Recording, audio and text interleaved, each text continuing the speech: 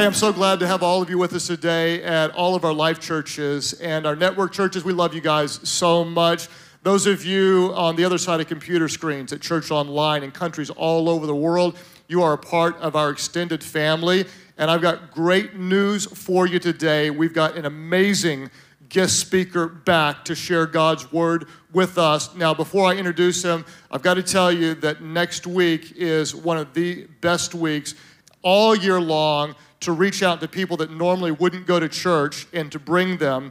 Next week, we're starting the first week of At the Movies, where we take really popular movies and we pull messages out of the movies and teach scripture in a way that really engages people in a very emotionally and deep and spiritually way. So I want you to think, who do you know that wouldn't normally come to church, and bring them next week as we start At the Movies.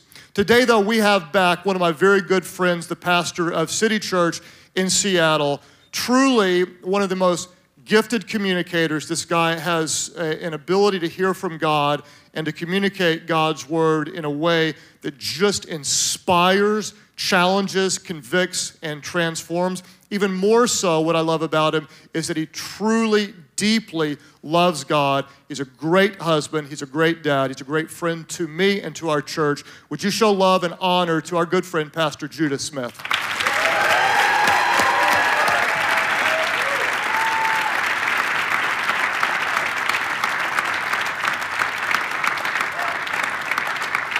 Are you good, church? Happy to be alive. It's a good day to be in church. It is a good day to be in Life Church. You love Life Church? Hey, I've been in church my whole life. It doesn't get any better than Life Church. And I trust that you're praying for your pastors, you love them, and make sure that you don't let church just be somewhere you attend. It's a community we do life in. Jump in, get involved, and we're blessed. We're blessed to have friends, relationships. We're not isolated. We're in love with life, in love with people, and in love with God. And, I'm excited to extend from last week. We talked about love. I want to talk again about the love of God. And as I said last week, you're going to be encouraged. That's the goal. That's the point. You be encouraged today. If you feel discouraged or you feel down, you came maybe worried or anxious or stressed, I really believe you're going to leave today just full of God's love for you, with a sense that God's going to turn your situation and your circumstance around. God's faithful. And maybe you're here today and you came just really difficult, weighed down by some situation in your life, maybe a sickness, maybe a financial crisis. I believe in a God who can save, deliver, provide. God is faithful, and God is going to help you right here, right now. Do you believe that? And you're happy? All right. Go with me to Matthew chapter 4. If you don't have your Bible today, that's no problem at all. I'm going to read it to you. Matthew chapter 4, and we're going to go to verse 23. I'm definitely one of those guys. I believe the Bible is God's word. It's God's story, God's narrative to us, humanity. And I believe the book is mostly about God, God's extraordinary love for humanity. And we're going to do our best to make sense of that together. Matthew chapter 4 and verse 23. Speaking of Jesus now, it says, "Now he went through all Galilee, teaching in their synagogues and proclaiming the gospel of the kingdom and healing every disease and every affliction among the people." I want to underscore that in your reading. We're just going to try to unpack just a portion of this sentence. Let's read it again. He went healing every disease and every affliction among the people. I'm going to stop this right there. I want to title this message, Wasted Love. Wasted Love. Would you pray with me? Jesus, we love you so much because you first loved us. In these moments, in these brief moments as we approach your book, we don't just want information. We want more of you. We thank you for your grace. Thank you for your love. God, please let the Supersonics come back to Seattle. Hear my cry, Lord. Thank you that I didn't marry anybody ugly. In Jesus' name. And everybody said, got to thank him while you can. Come on, church. We talked about marriage a little bit last week, so let's just continue talking about marriage. I I didn't know early on in marriage there are certain words you should stay away from in marriage, right? Never say never. Always, never say always. And last but not least, fat.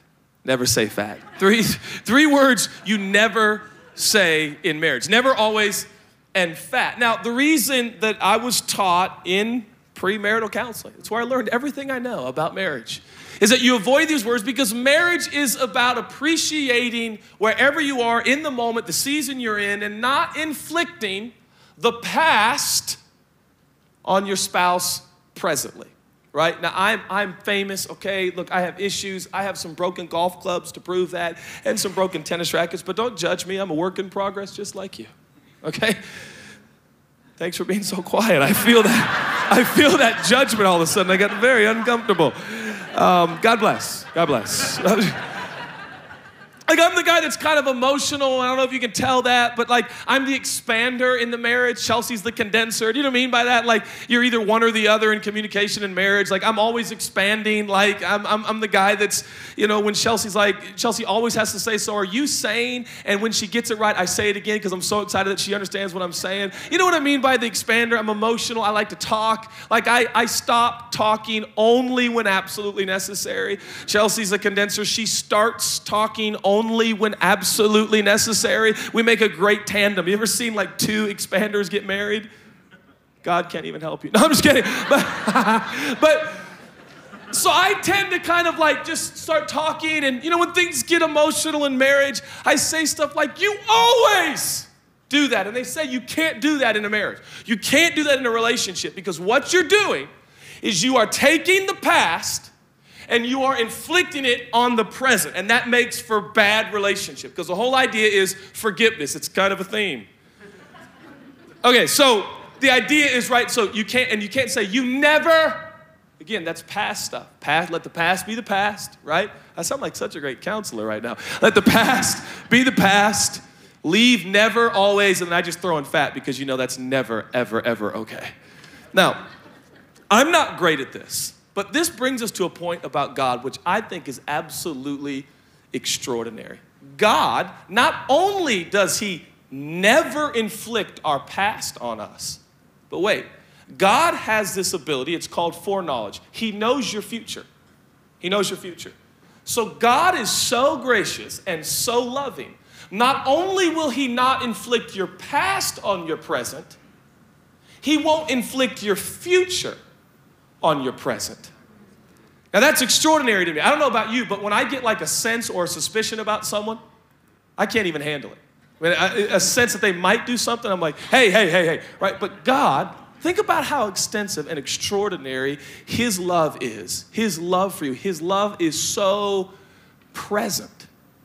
And that's what I want to talk about for a moment. God's love is present. Now, this brings us to Jesus and this healing that he does, recorded in Matthew's gospel. I want to read it again to you. Matthew chapter 23.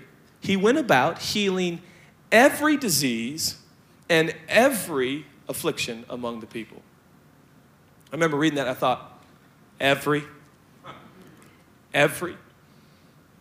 Yeah, every single sick person. It didn't say deserving sick people. It didn't say good sick people. It certainly didn't say righteous sick people. Every sick person. Every disease and every affliction among the people. Wait a second. I start thinking about this. So he healed hands that would hit. He healed eyes that would lust. He healed feet that would run away. I said, God, you really got to start utilizing this foreknowledge a little bit more efficiently. Right? I mean, if I was God, I'd be, all right, please line up right here. Anybody wants to be healed? Everybody line up, okay? All right, you want to be healed? Oh, I bet you do. You want those legs to be healed, don't you? But I know what you're going to do with those legs, so I won't heal you. Move along, little buddy. Okay, you want to heal those eyes? I don't think so. Like, this is what I would do. How many are grateful that you and I are not God? I want you to think about this. Jesus heals bad people. he heals people who will use the miracle to do bad things. Which brings us to another portion of Scripture in Luke's gospel, and maybe you've heard of it, but these guys have leprosy, and there's exactly 10 of them. They're pleading with Jesus. Jesus heals all 10 of the guys with leprosy. Now, he knows the percentage of which who will be grateful and thankful for his healing. And that percentage is one guy, 10%. Is that the correct percentage? 10%. I took pre-algebra for 3 years, but the third year, I got an A. I cheated. Don't judge me, okay? I'll do it. 10%. Can we be honest? If you got 10 people in front of you and you know only one of them is going to acknowledge, be grateful, are you going to heal all 10? You probably would. Not me. I'm like, oh, y'all want to be healed? I bet you do. Guess what? Only he's going to be healed.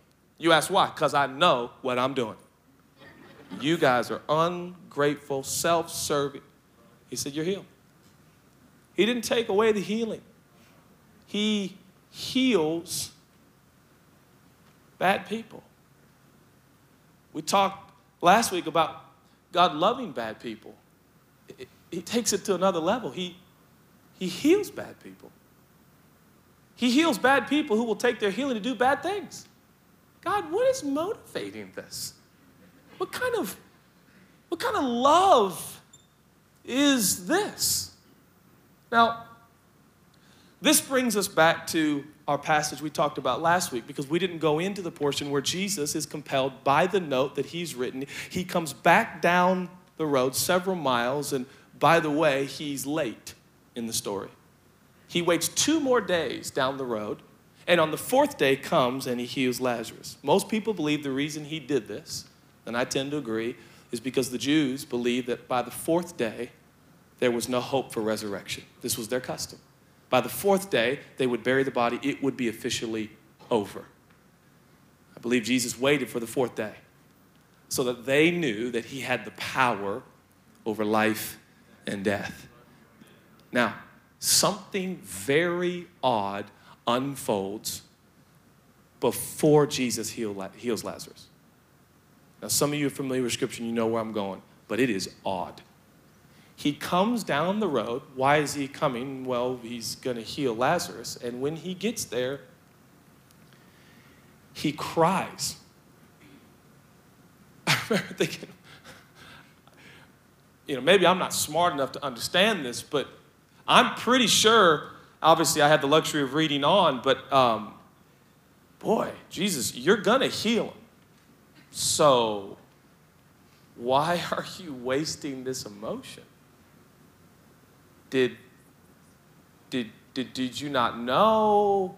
This is mysterious. It's like the shortest verse of the New Testament narrative, right? Jesus wept, right? Come on, if you went to Christian school, you need to memorize 1 verse in the New Testament.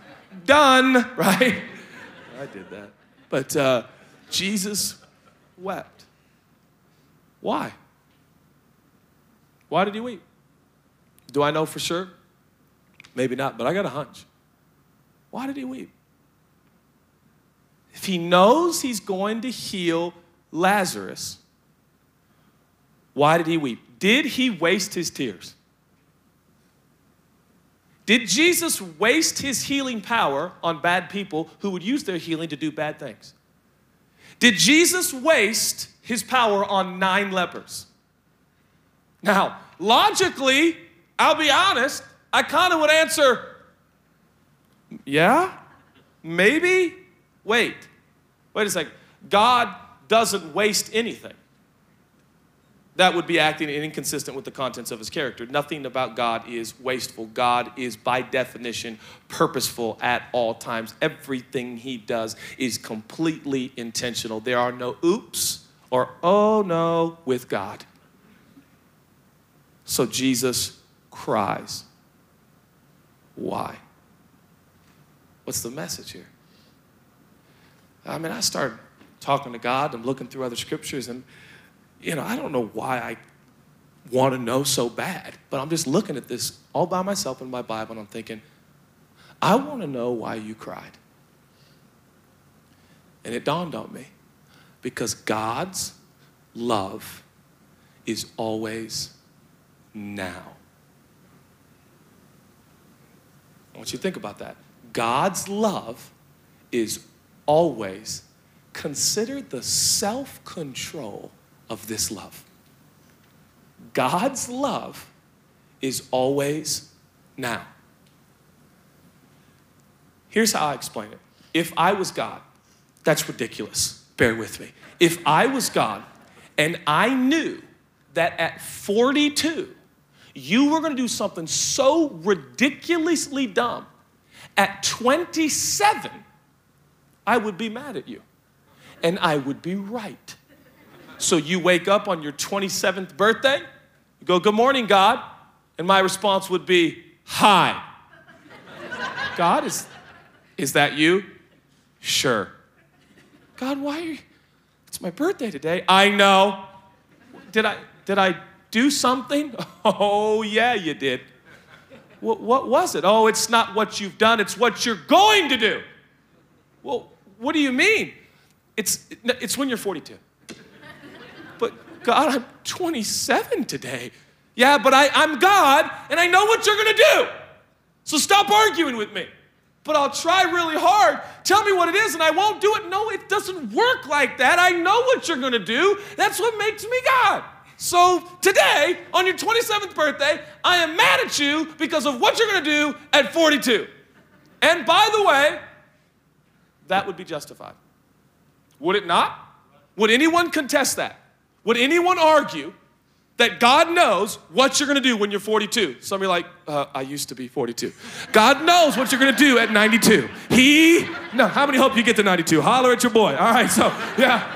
But God knows what you're going to do.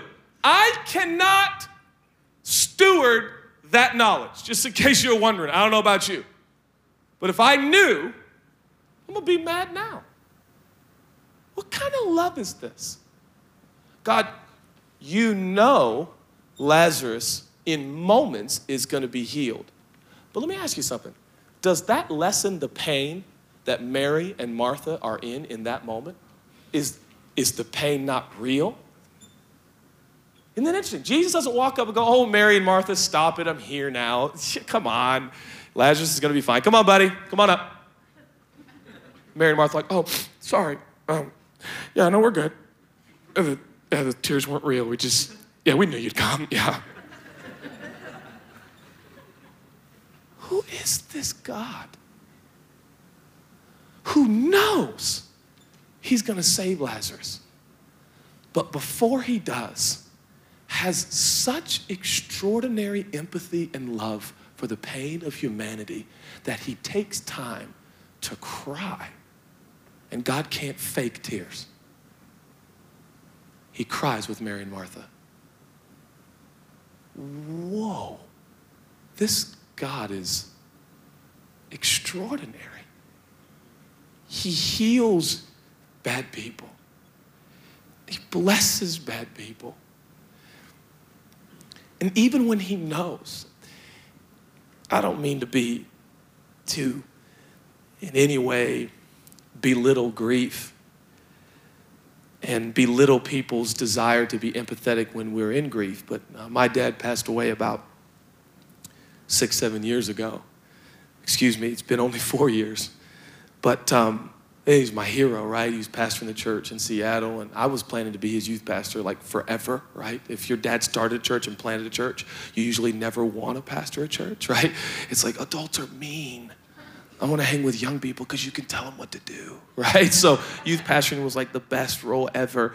And then I was the best man in my buddy's wedding, and I got a phone call during wedding pictures that Dad said, son, they've diagnosed to give me a diagnosis of multiple myeloma. Jesus is my healer. I believe he can heal me. Went through a 5-year journey with no inkling of cancer. By the 6th year, things deteriorated fast. I was in the pulpit most Sundays, and before I knew it, my hero. To be honest, not only my dad, but my best friend was gone. And I remember the first Sunday, man, like it was yesterday. I'm standing in front of 5,000 people. They're looking at me like, we miss your dad. And I'm looking at them like, so do I. And they're looking back like, you're not as good as your dad. And I'm like, shut up. You know, like, we weren't healthy. We were all hurting, kind of looking at each other. And I preached for like 3-4 weeks, and it's about all the sermons I had. And it was kind of like, well, that was good while it lasted.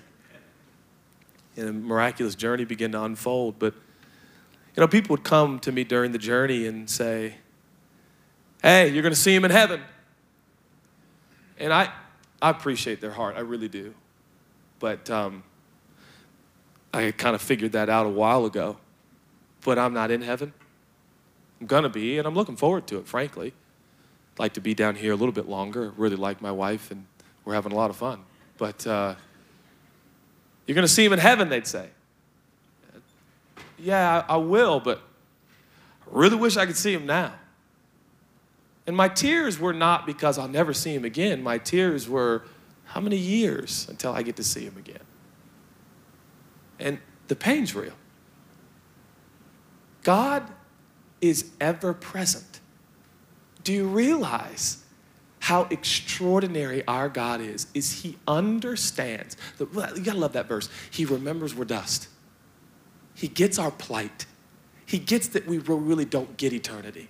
And in these moments, though resurrection has changed everything, and we will be in eternity together, and we have the hope of heaven, and we ought to hold on to eternal life, and heaven ought to be a major theme of our existence on this planet, and yet the only context we really have ever experienced with our 5 senses is this troubled planet. And when our loved ones are gone, even though we are only separated temporarily, the pain is real, and it's deep, and it's challenging, and there is a lot of pain. And Jesus comes to Mary and Martha and says, let's cry.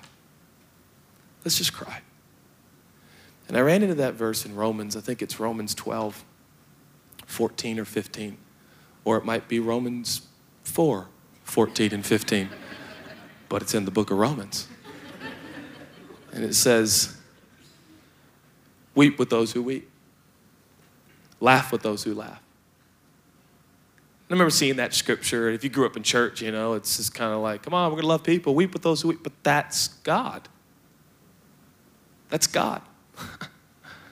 He knows everything, and yet he'll weep with you now because his love is present, and his love is now, and his love is here, and his love is available. God does not inflict your past on you. God, you're amazing. And he won't inflict your future on you. He'll love you now. He'll heal you now, minister to you now, be with you now. Is he wasting his power? Is he wasting these tears? No. That's God. That's God's extraordinary love. You go through 1 Corinthians 13, and I urge you to go through that great love chapter. And I remember reading 1 Corinthians 13, and forgive me for referencing growing up as a pastor's kid so much, but I used to think 1 Corinthians 13 was kind of about like me and my love for God. And I realized that 1 Corinthians 13 it's describing God's love. It's a description of the height, the width, the length, and the depth of our God's love. God's love never fails. God's love is faithful. God's love is constant, and God's love is today. God's love is now. You don't have to worry about carryover. You don't have to worry about him reaching into your future and bringing it back to your past. You are by definition free to enjoy God today, right now, in this moment. I love that scripture in 1 John. It says, perfect love casts out all fear. Perfect love, perfected, finished, accomplished love. God perfected and finished his great act of love for all of humanity. And now if we will be caught up and preoccupied with what he has done for humanity, it will completely eradicate and remove all fear. This is crazy, but as God followers, we have been given license to never fear again. And the fear of God is better said to be the awe of God. We are in awe because fear has been removed. Fear of future, fear of repeating our past. Whom the Son sets free today is free right now in this moment, completely today. You are completely and utterly free. You don't have to anticipate anything wicked and evil. You have been set free to anticipate good things. Will challenging times come? Will there be difficult times? Life is difficult on this planet, and it has a way of doing that. But we have been set free by the love of God. Perfect love casts out all fear. Part of fear is the expectation of bad things tomorrow. You can rest easy in the love of God. God is sovereign, God is in control, God is present, and God loves me today. It'll set you free. Jesus says, come to me, my yoke is easy and my burden is light. I'll show you, if you'll come to me, I'll show you how to take a real rest. I urge you today to lean into this present now love that God has for you. I'll end with this illustration, but parenting for me has been a really unique experience, as I'm sure it is for most parents. We've got a 9-year-old now, Zion, a 7-year-old, Elliot, who I call L-Dog, and a little 5-year-old, Daddy's little princess, Grace.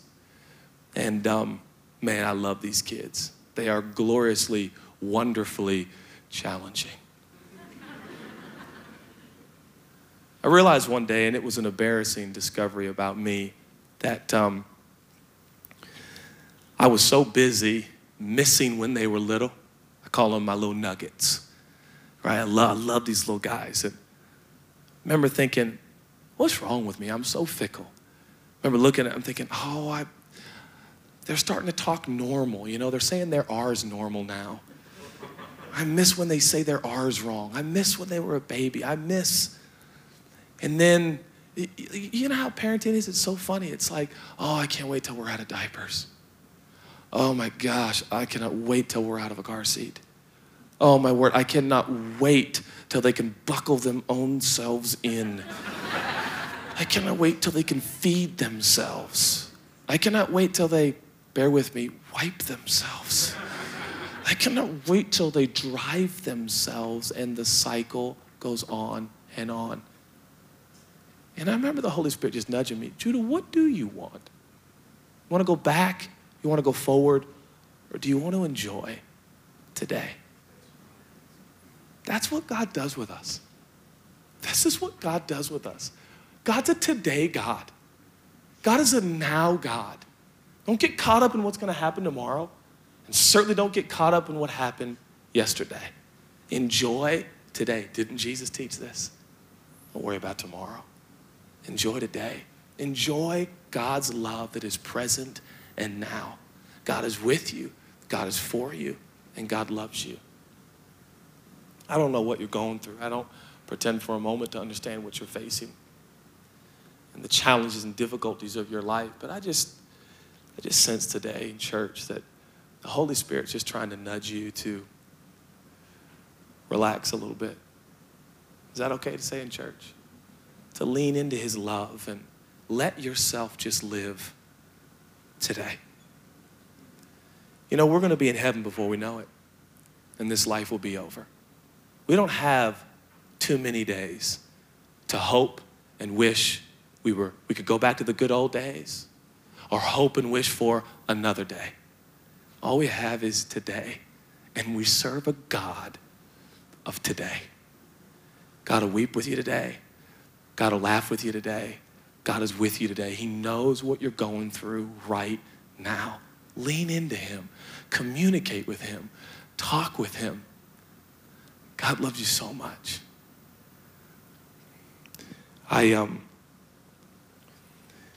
When I was flying home after my dad passed away in Las Vegas, I I was crying and just talking to God, moments that you don't want anyone ever to see you in. And I was going, God, really? Like, that's my dad. It's my best friend. And now I'm supposed to pastor this church, and I don't know who I'm going to ask and talk to, and I don't know if I can do this. And I felt like the Holy Spirit just spoke to me and said, since when am I not enough, son? Since when am I not enough each and every day? And right there, before I landed home, after watching my dad slip into eternity, I made a decision. You're enough. You're enough for right now. I'm going to take a day at a time. And I promise you that I would not be standing on my 2 feet today. There is nothing short of the love of God that helped me keep my head and my sanity.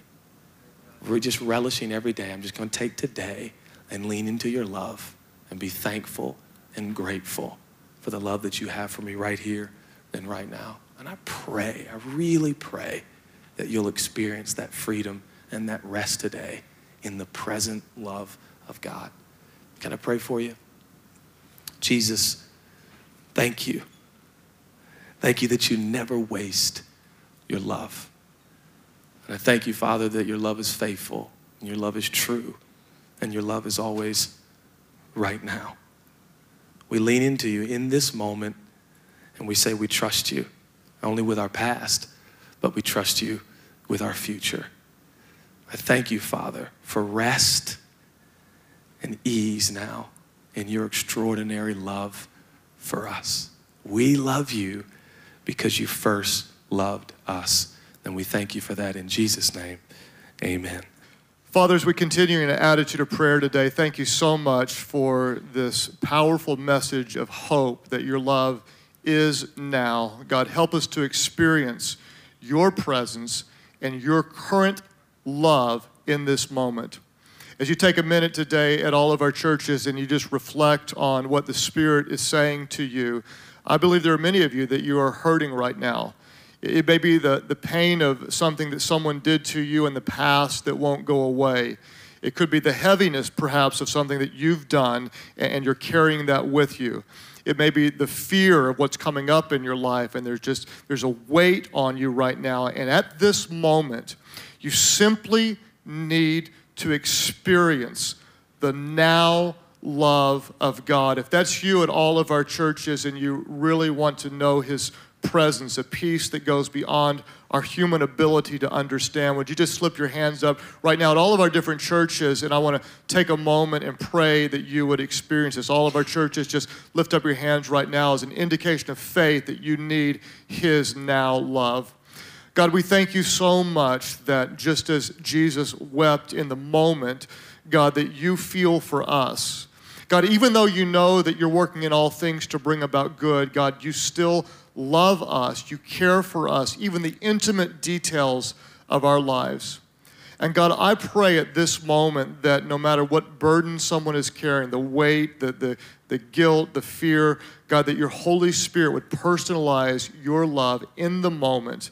God, that we could all recognize your presence and that your Holy Spirit would wash across us, God, that we would truly embrace a supernatural peace that goes beyond our own human ability to understand.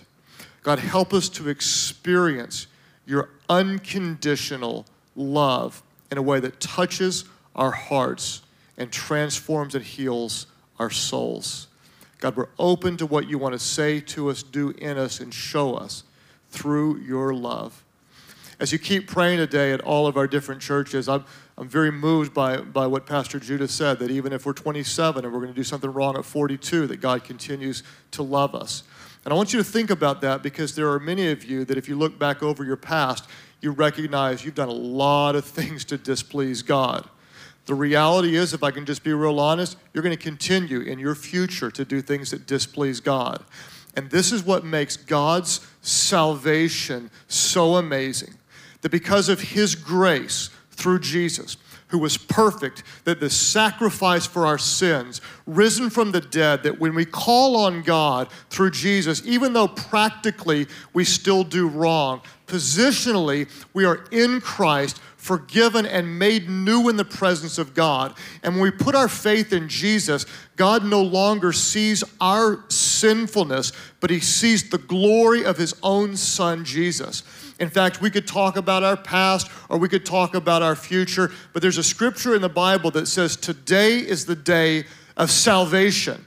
And I believe with all of my heart that for many of you, today is the day that you will trust the Son of God to forgive your sins and make you brand new. That's why you're here today. This message is speaking to you because God purposed in his heart before the foundation of the world that you would be here today and experience this unconditional love and grace from our God, because today is the day of your salvation and you know it. You recognize you're a sinner and you know you need a Savior. Today you simply surrender your life and call on Jesus to make you new. That's why you're here, and you can sense it. At all of our churches, those of you who say, yes, I give up, I surrender, I trust my life to him, I call on Jesus and give my life completely to him to save me. That's your prayer today. Would you lift your hands high right now? All of our churches, you say, yes, that's my prayer. Lift your hands and say, I surrender my life to him. Those of you at Church Online, if you would just click right below me as your indication of faith that you're calling on Jesus today to make you new and to make him the Lord of your life. At all of our churches, would you just do the honor of praying with those around you who are calling out to Jesus? Pray aloud. Pray, Heavenly Father, today I trust you to save me and make me new. Jesus, I believe you are the Son of God who died for me and rose again so I could live for you. Today, by faith, I ask you to save me, to be first in my life, to be my Lord. My life is not my own. I give it to you. Use me to make a difference in this world. I surrender to you. In Jesus' name I pray.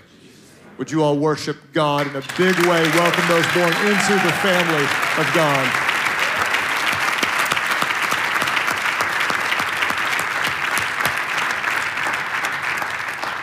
How many of you are glad you came to church on a Monday? Is today Monday? That's good.